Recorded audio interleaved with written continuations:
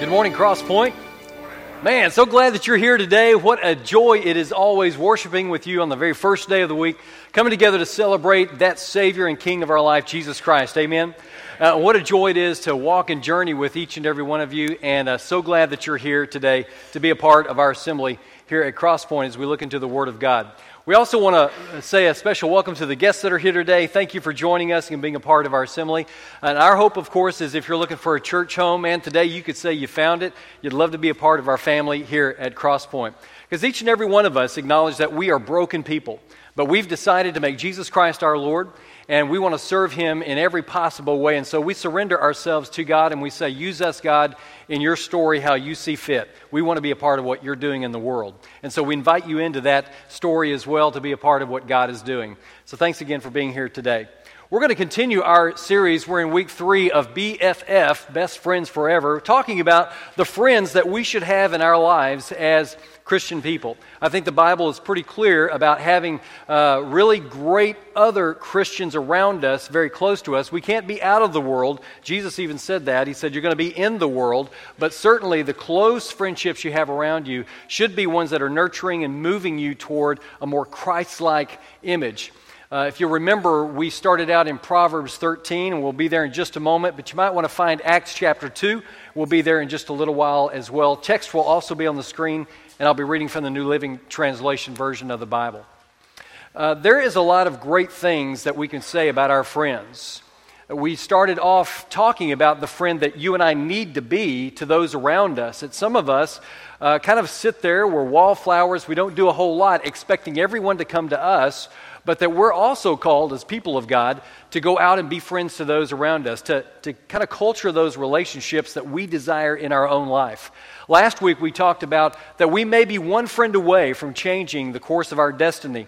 We may be one friend out of sync to being everything that God's called us to be, but equally, you could be that one friend that someone is looking for to have in their life. Well, today I want to take a look at the community of friends that we call the church and how that integrates into our life as the friendships that we need to have into our life.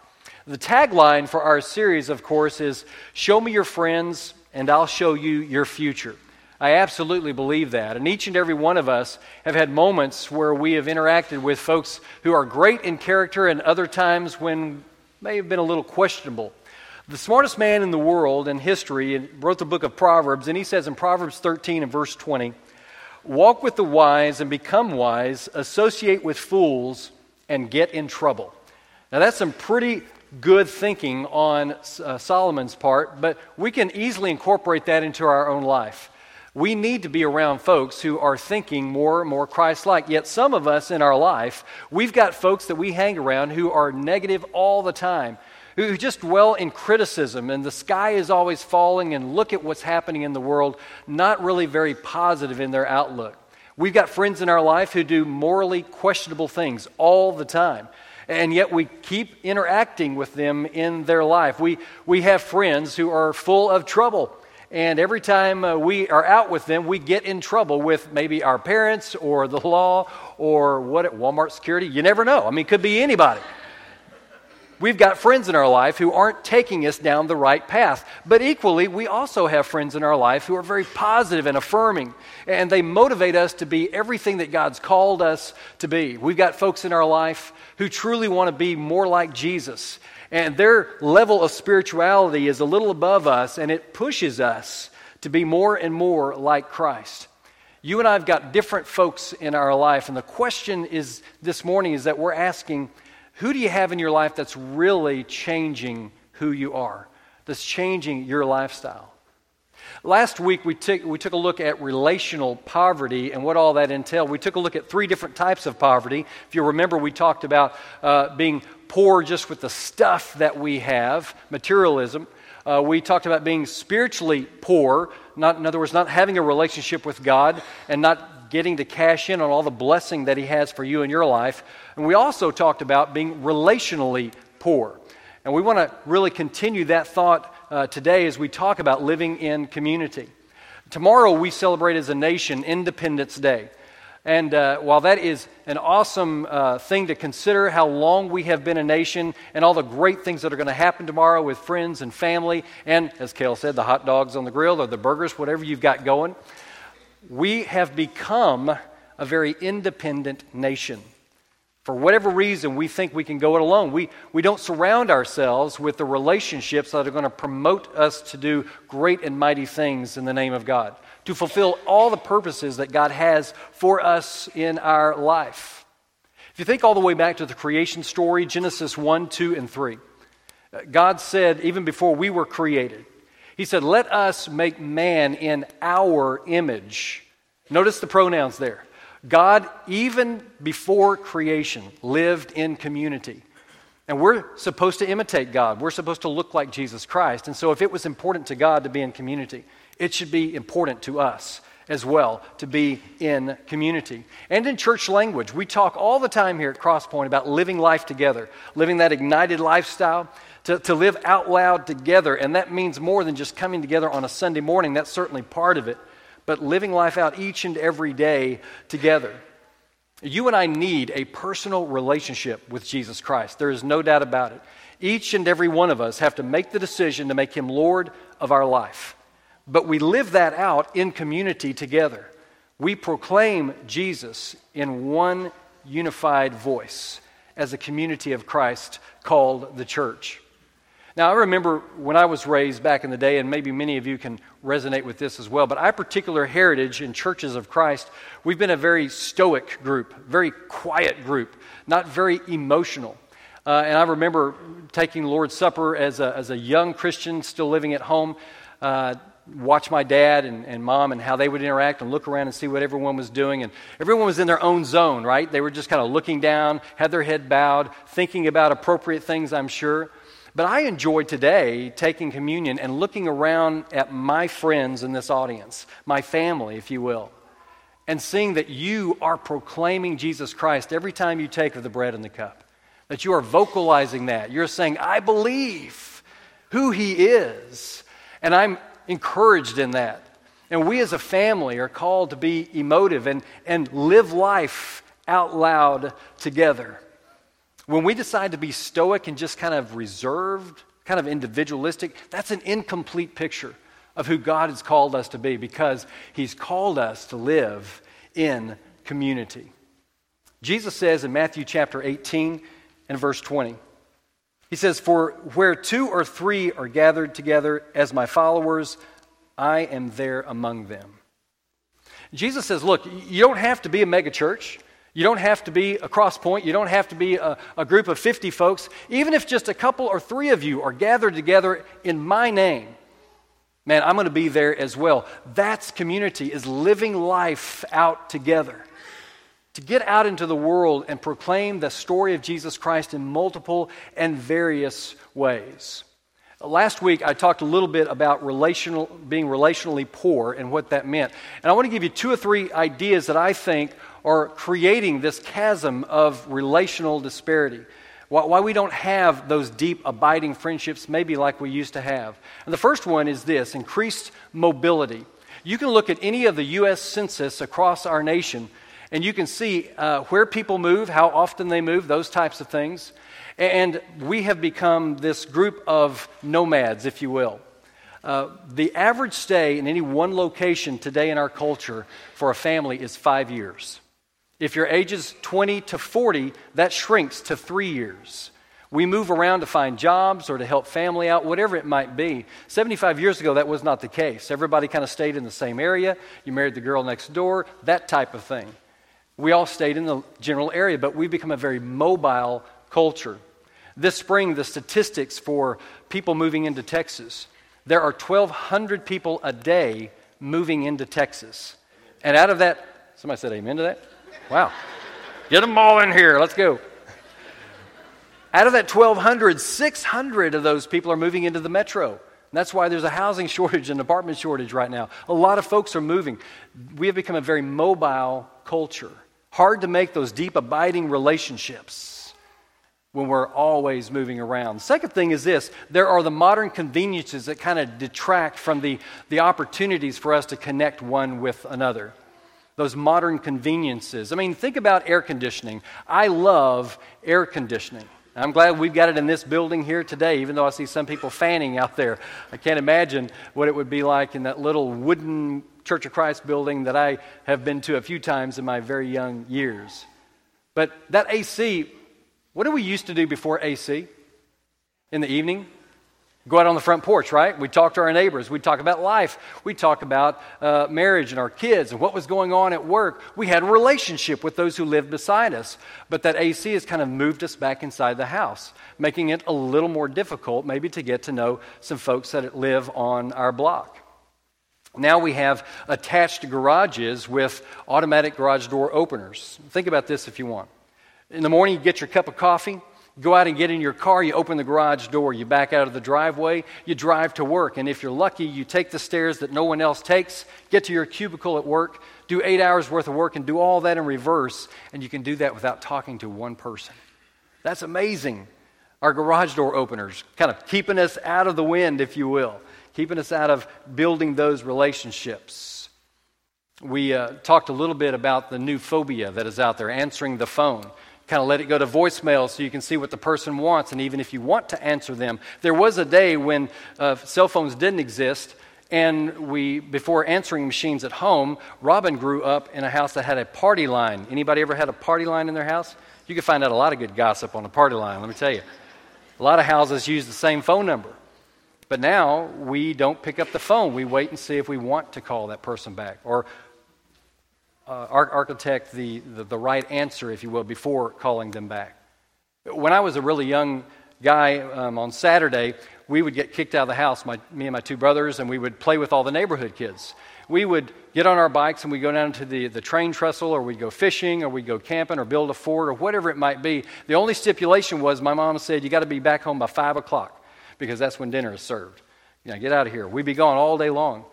But today, what do teens do? They stay inside the house on the video game. It's difficult to build tight, binding relationships with those around us. And I'm not down on video gaming systems. I've got one myself. But moderation, that's important. The third thing is this, a rise of social media. And we talked about this last week. Social media, I've got all the apps on my phone, and I use them regularly. So it's a part of the way we converse with those around us. But some of us are so consumed with social media that we fail to get some of that face-to-face time. Remember what I called it last week? We need to have more face-to-face time rather than thumb-to-thumb time. We need to be in each other's space, talking to one another, building those deep, abiding relationships. Many of us have hundreds of friends on Facebook, but really not one deep friendship that we could trust with information that maybe we're going through in the moment. We let that social media get in the way.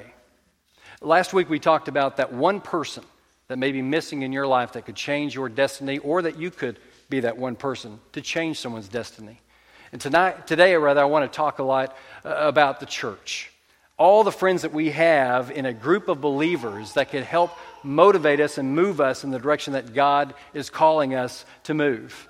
You and I may be one community away from being a part of a group, a community, that could literally change the direction of our life. I want to be a part of a group like that, don't you? I want to be a part of a group who's shouting from the rooftops that Jesus Christ is Lord, and they're living that out actively every single day in their life. I want to be a part of a strong, committed group of Christians who say, listen, I want to have these friends in my life. I want to do life with you. It's just that important. And here at Crosspoint, we really work hard at building community in different ways. We had a group that just came back from Honduras on a mission trip, a mission point that we support. And while they were on that trip, our own folks were building relationship with each other. But while they were there, they were also building relationship with the missionaries on the ground there and the church. They were the hands and feet of Jesus, building things there for the church in that location in Honduras. We had a group that just left a couple of days ago to go to Kenya. They're working with that deaf orphanage that we support there in Kenya. That group is very tightly wound together. They're building relationship one with another, and even more so because the flight lost all of their luggage, including their carry-on stuff that they had to check. So they may be a stinky group, but they're tight. They're together. But while they're on the ground there, man, they're working with those kids and those teachers and building relationship, because that's what the church does. I want to be a part of a vibrant group of people who want to show love and serve those around them. We do a lot of local stuff here as well. This past spring, many of us as a group, we went up to Rowlett to help with tornado cleanup. And this church did, as well as many other churches several years ago, go down to New Orleans to help clean up after Katrina hit. Many times we go out into our neighborhoods and we do renovation and cleanup. We help people move from one location to another. Just a couple of weeks ago, many of us came together as the body of Christ to do VBS, to put VBS on and teach our kids the story of Jesus Christ.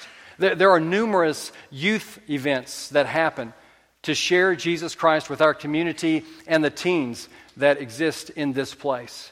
We do a lot of community outreach. Many of us go to the Ronald McDonald House to cook dinner for families whose kids are in the hospital.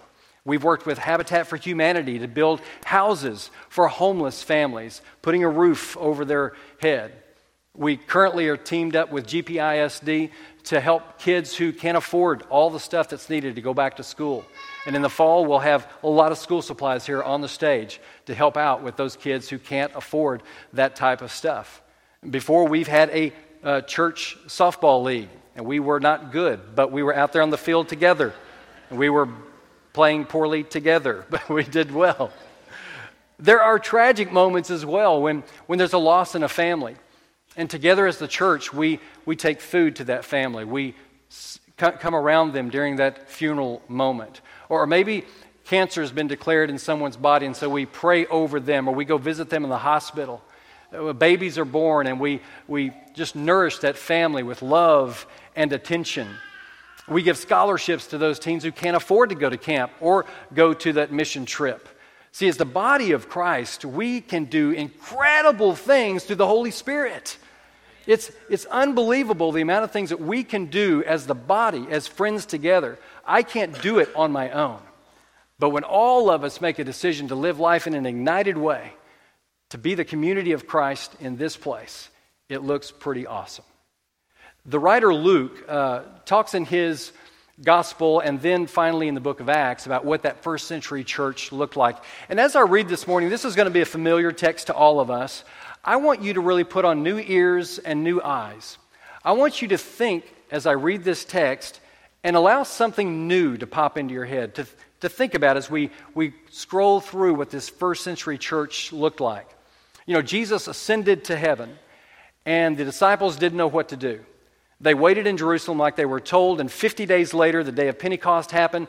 The Holy Spirit came upon them, and each and every one of them were allowed to speak a different language. And so they wanted to tell the story of Jesus. They went to the temple there in Jerusalem, and on the steps, every person visiting in Jerusalem for Pentecost heard the story of Christ in their language. We have recorded Peter's sermon. And in just one sermon, there were enough people to say, wow, that sounds like something I want to be a part of. I need to get right with God. And the Bible tells us that 3,000 men that day were baptized into Jesus Christ. That doesn't count the kids and the women that were baptized. There were thousands of people who in one moment said, I want to be a part of a community like that takes care of one another, that looks like Jesus. And there wasn't a beginning class to go to. There wasn't something to sign up for. No, they just made a decision, hey, I want to be a part of that community, and they got to be a part of that community. And then Luke does something very special for all of us today. He writes down what that first church looked like.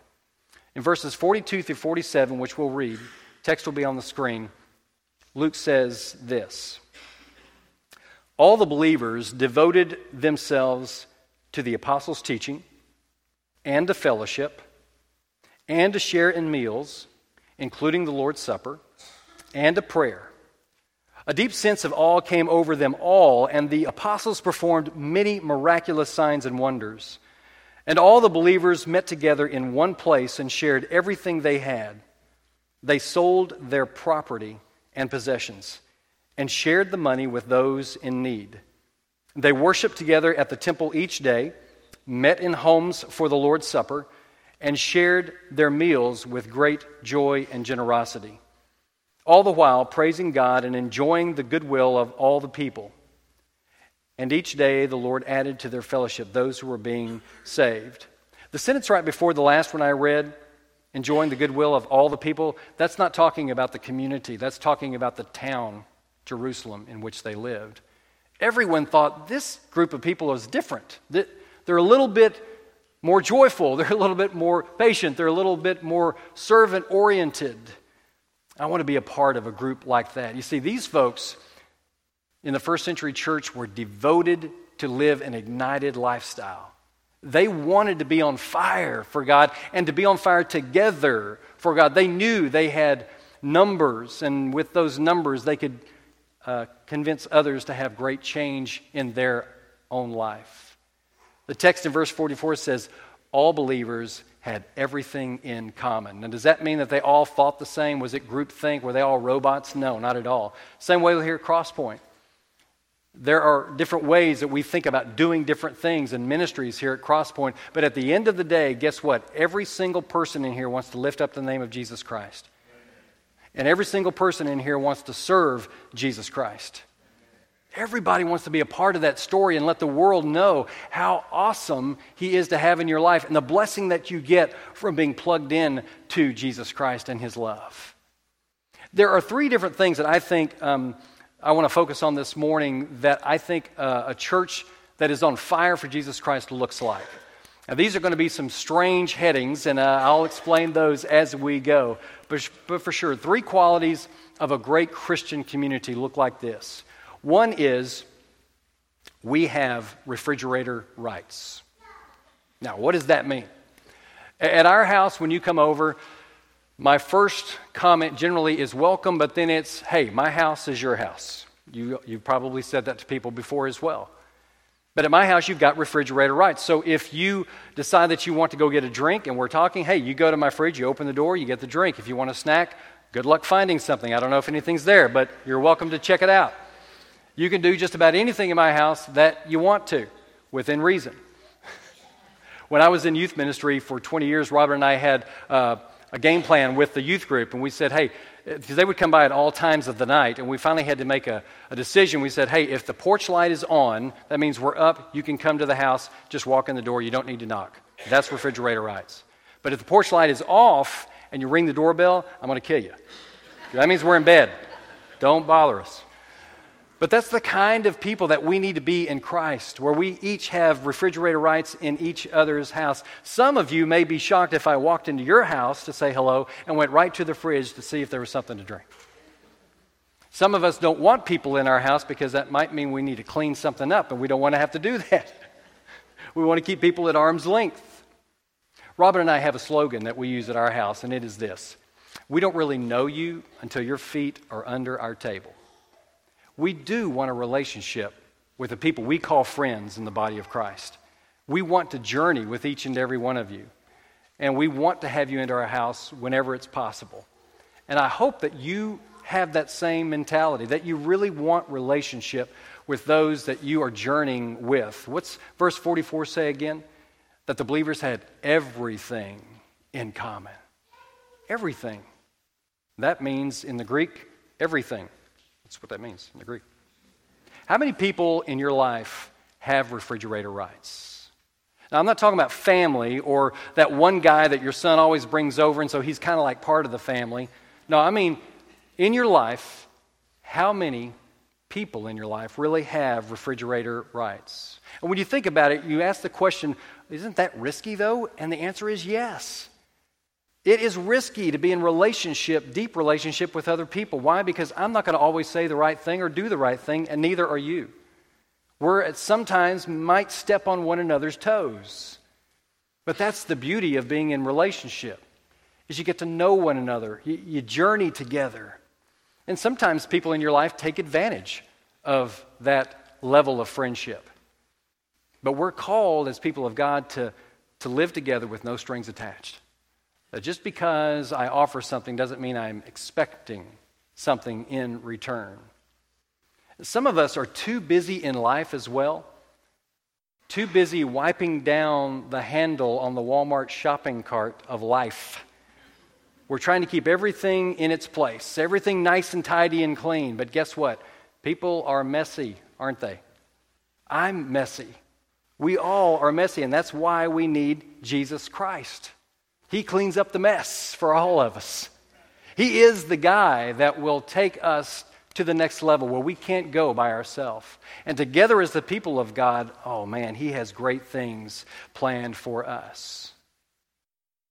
It is risky to be in community, but the risk is even greater if you make a decision to do it alone. The risk is huge if you decide not to be in community. See, God knows best. And He's called us to live together as friends who want to celebrate that empty cross and that empty tomb.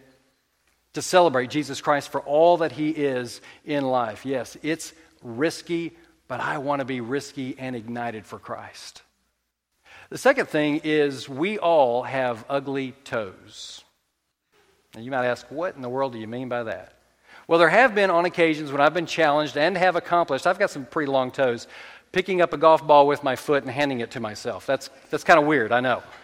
But the truth is we all have very ugly feet. Most of us don't want people looking at our feet. We want to keep those covered up, and that is probably a good thing. Metaphorically, though, what does Paul say in Romans chapter 15? He says, besides the ugly feet, therefore, however, accept each other just as Christ has accepted you, so that God will be given glory. Wow. No matter how ugly my feet are, no matter how long my toes might be, you're called to accept me, and I'm called to accept you. Each and every one of us have baggage in our life. We've got stuff that we don't want people checking out or taking a look at, but at the end of the day, guess what? People are messy. That's why we need Jesus Christ. If we weren't messy, we wouldn't need Jesus, would we? But we do. Everyone is messy. And there have been moments where I've said something or done something that's raised an eyebrow or someone's rolled their eyes. And at the end of the day, this is what I know to be true. Jesus Christ died for me. He covers me with His blood. And because of that, God sees me through His Son as perfection. And that's all that really matters. You and I have baggage in our life. But when we do something wrong, we own it.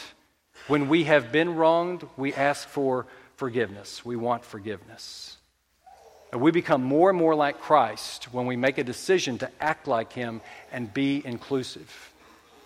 There is a beautiful story in 2 Samuel chapter 9.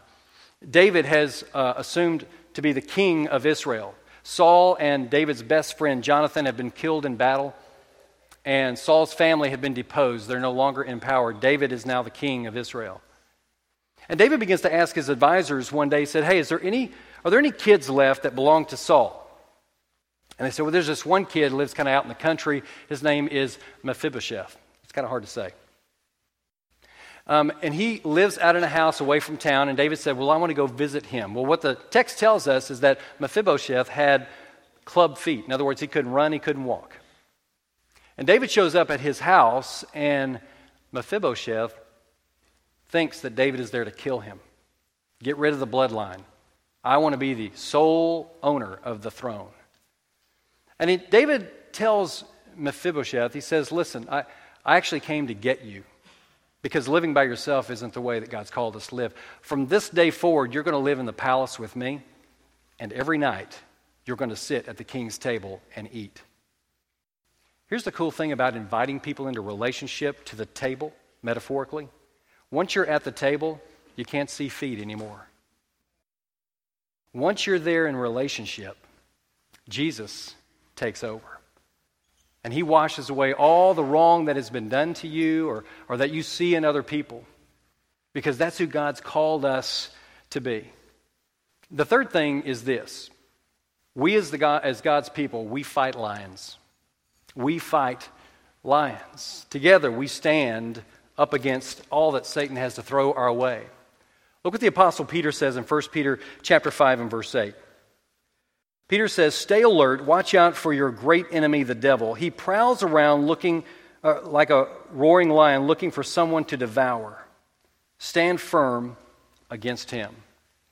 What we know is each and every day of our life, Satan throws temptation our way. He tries to derail us from our relationship with God. He tries to make us not look right in God's eyes.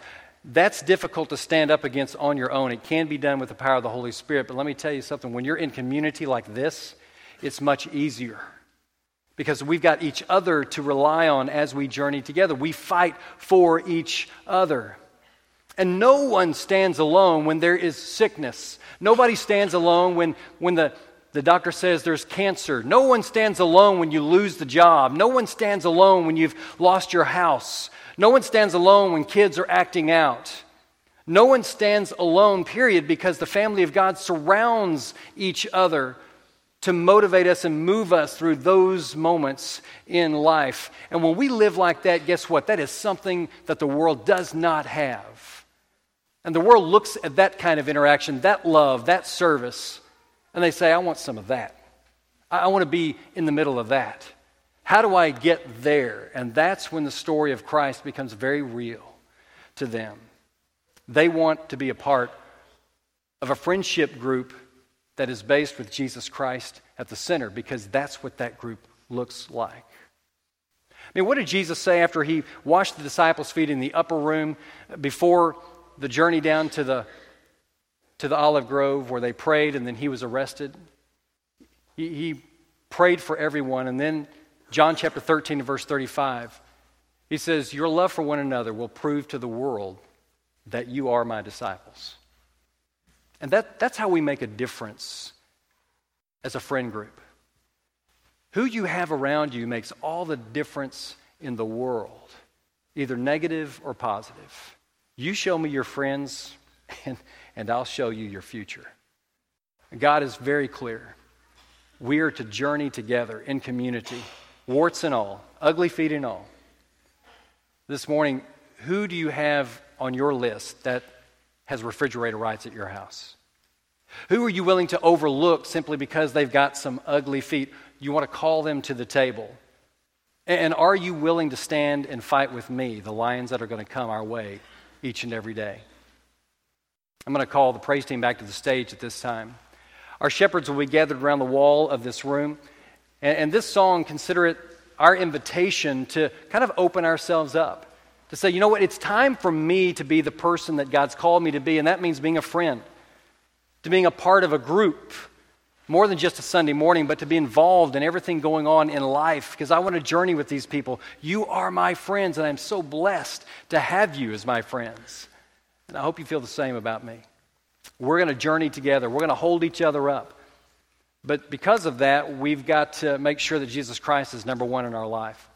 And maybe for some of you in your own life, that's not happened yet. And I want to encourage you to go visit with one of our shepherds during the singing of this song to ask for a blessing. That it would be very clear to you what you're to do and how you're to change and the type of friend that you're called to become. My hope is that the Holy Spirit will work desperately in you today to give you a different direction in life, to head you down a different lane, if you will.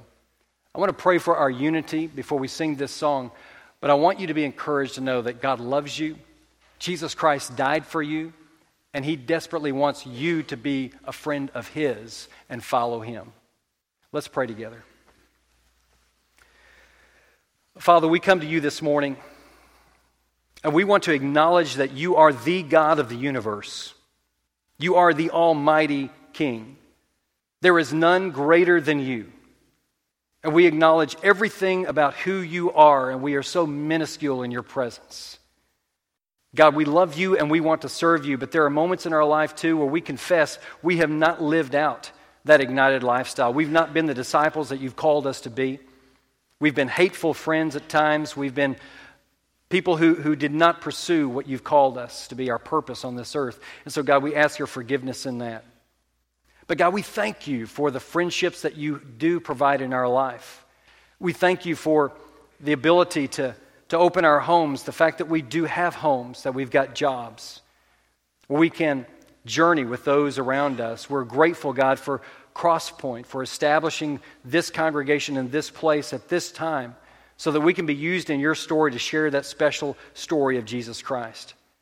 And we ask, God, we know that we've got friends and family in this congregation and beyond that are suffering because of sickness.